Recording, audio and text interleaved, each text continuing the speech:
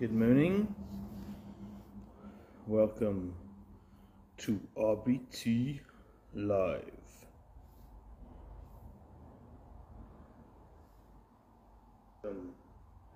Hey. Oh, it's a wee bit chilly today. 14 degrees in this room.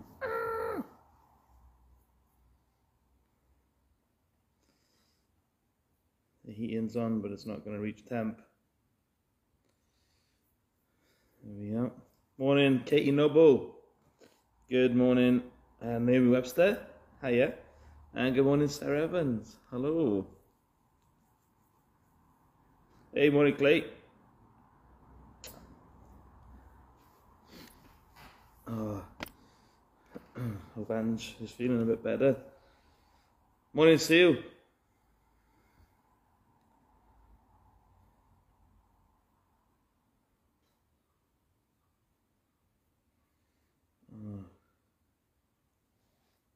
Cracking.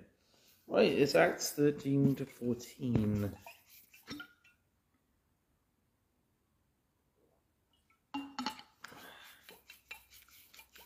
Ugh, still water.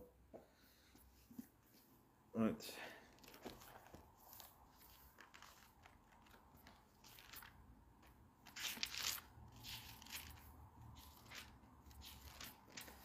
So you may have noticed I got a different Cabalva hoodie on. Bit of a difficult one this, right? Because I feel like my turquoise surf one is too big. And then this one feels a little bit too small. I think it's one of those purchases. Do you ever do this? I purchased this because I'm like, oh, I'm definitely going to lose some weight, so I'll fit that better. And it doesn't tend to happen. Morning, Abby. Thank you, Katie. Yeah, I think it's the same colour. I think Sue's got this colour. Is it the Air Force Blue or something like that? There we are.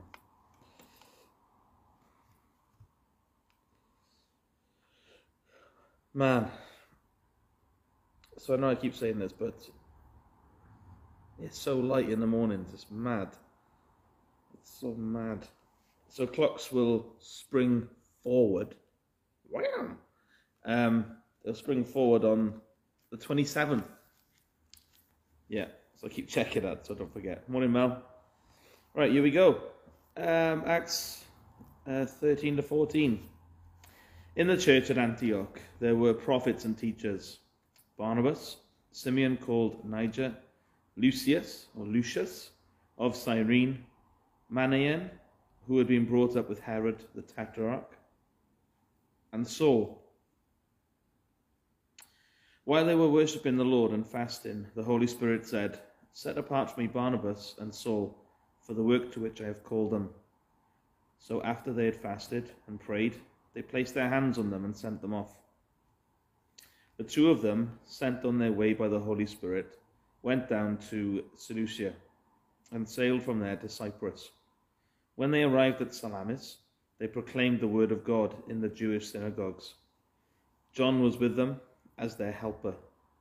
They traveled through the whole island until they came to Paphos. There they met a Jewish sorcerer and false prophet named Bar-Jesus, who was an attendant of the proconsul Sergius Paulus. The proconsul, an intelligent man, sent for Barnabas and Saul because he wanted to hear the word of God. But Elymas, the sorcerer, for that is what his name means, opposed them and tried to turn the proconsul from the faith.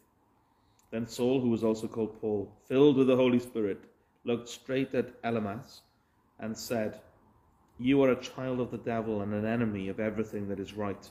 You are full of all kinds of deceit and trickery. Will you never stop perverting the right ways of the Lord? Now the hand of the Lord is against you. You are going to be blind, and for a time you will be unable to see the light of the sun." Immediately, mist and darkness came over him, and he groped about, seeking someone to lead him by the hand. When the proconsul saw what had happened, he believed, for he was amazed at the teaching about the Lord.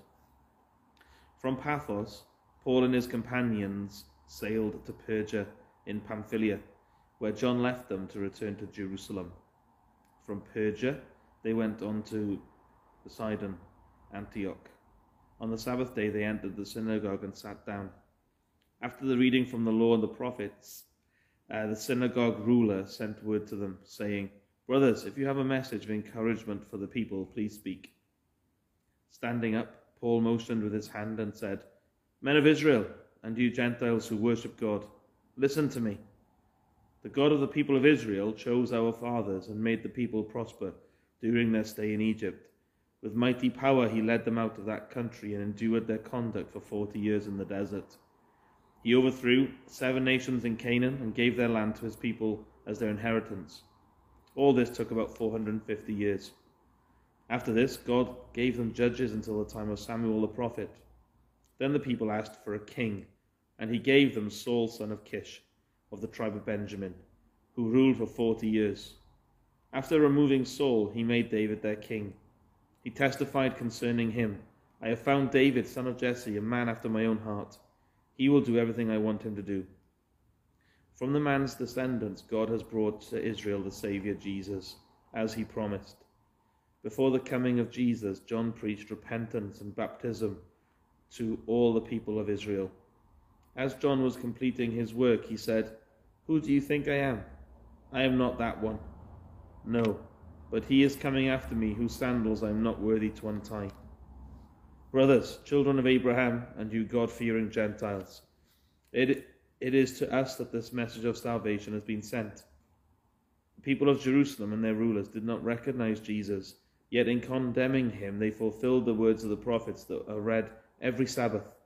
Though they found no proper ground for a death sentence, they asked Pilate to have him executed. When they had carried out all that was written about him, they took him down from the tree and laid him in a tomb. But God raised him from the dead, and for many days he was seen by those who had traveled with him from Galilee to Jerusalem. They are now his witnesses to our people. We tell you the good news. What God has promised our fathers, he has fulfilled for us, their children, by rising up Jesus. As it is written in the 2nd Psalm, 'You are my son, today I have become your father.' The fact that God raised him from the dead, never to decay, is stated in these words, 'I will give you the holy and sure blessings promised to David.' So it is stated elsewhere, 'You will not let your Holy One see decay.' For when David had served God's purpose in his own generation, he fell asleep. He was buried with his fathers and his body decayed. But the one whom God raised from the dead did not see decay.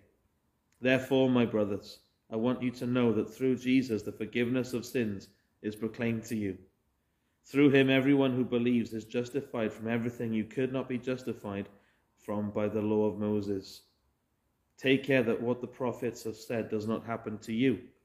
Look, you scoffers, wonder and perish, for I am going to do something in your days that you would never believe, even if someone told you." As Paul and Barnabas were leaving the synagogue, the people invited them to speak further about these things on the next Sabbath. When the congregation was dismissed, many of the Jews and devout converts to Judaism followed Paul and Barnabas, who talked with them and urged them to continue in the grace of God. On the next Sabbath, almost the whole city gathered to hear the word of the Lord. When the Jews saw the crowds, they were filled with jealousy and talked abusively against what Paul was saying. Then Paul and Barnabas answered them boldly, "We had to speak the word of God to you first. Since you rejected it and did not consider yourselves worthy of eternal life, we now turn to the Gentiles. For this is what the Lord has commanded us.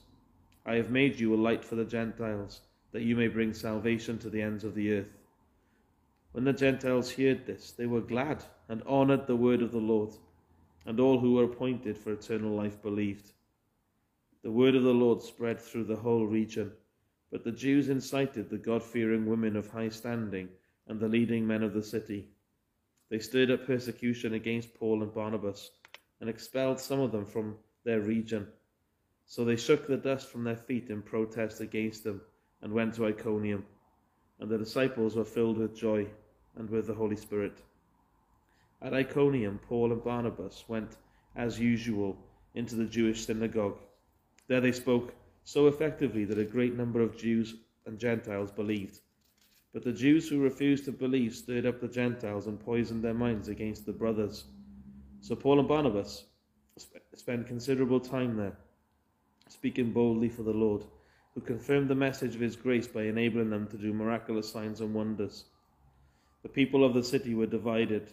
Some sided with the Jews, others with the apostles. There was a plot afoot among the Gentiles and Jews, together with their leaders, to ill-treat them and stone them. But they found out about it and fled to Lycaonian cities of Lystra and Derbe, and to the surrounding country, where they continued to preach the good news. In Lystra there sat a man crippled in his feet, who was lame from birth and had never walked. He listened to Paul as he was speaking. Paul looked directly at him, saw that he had faith to be healed, and called out, "Stand up on your feet." At that the man jumped up and began to walk. When the crowd saw what Paul had done, they shouted in the Lycaonian language, "The gods have come down to us in human form." Barnabas they called Zeus, and Paul they called Hermes, because he was the chief speaker. The priest of Zeus, whose temple was just outside the city, brought bulls and wreaths to the city gates because he and the crowd wanted to offer sacrifices to them. But when the apostles, Barnabas and Paul, heard of this, they tore their clothes and rushed out into the crowd, shouting, "Men, why are you doing this? We too are only men, human like you. We are bringing you good news, telling you to turn from these worthless things to the living God, who made heaven and earth and sea and everything in them. In the past he let all nations go their own way, yet he has not left himself without testimony. He has shown kindness by giving you rain from heaven and crops in their seasons. He provides you with plenty of food and fills your hearts with joy." Even with these words they had difficulty keeping the crowd from sacrificing to them. Then some Jews came from Antioch and Iconium and won the crowd over. They stoned Paul and dragged him outside the city, thinking he was dead. But after the disciples had gathered round him, he got up and went back into the city. The next day he and Barnabas left for Derbe. They preached the good news in that city and won a large number of disciples. Then they returned to Lystra, Iconium and Antioch, strengthening the disciples and encouraged them to remain true to the faith. "We must go through many hardships to enter the kingdom of God," they said. Paul and Barnabas appointed elders for them in each church and, with prayer and fasting, committed them to the Lord, in whom they had put their trust. After going through Pisidia, they came to Pamphylia, and when they had preached the word in Perga, they went down to Attalia. From Attalia they sailed back to Antioch, where they had been committed to the grace of God for the work they had now completed. On arriving there, they gathered the church together and reported all that God had done through them and how he had opened the door of faith to the Gentiles. And they stayed there a long time with the disciples. Awesome. There we are. That's the reading for today. That was great. Awesome. There we go. I got no comment really. Awesome. Great stuff. Have a great day. Take care. And I don't know, like Paul urged them to keep in the faith. So to remain true to the faith today. All the best. Take care. And I'll see you again tomorrow morning. Ta-ra.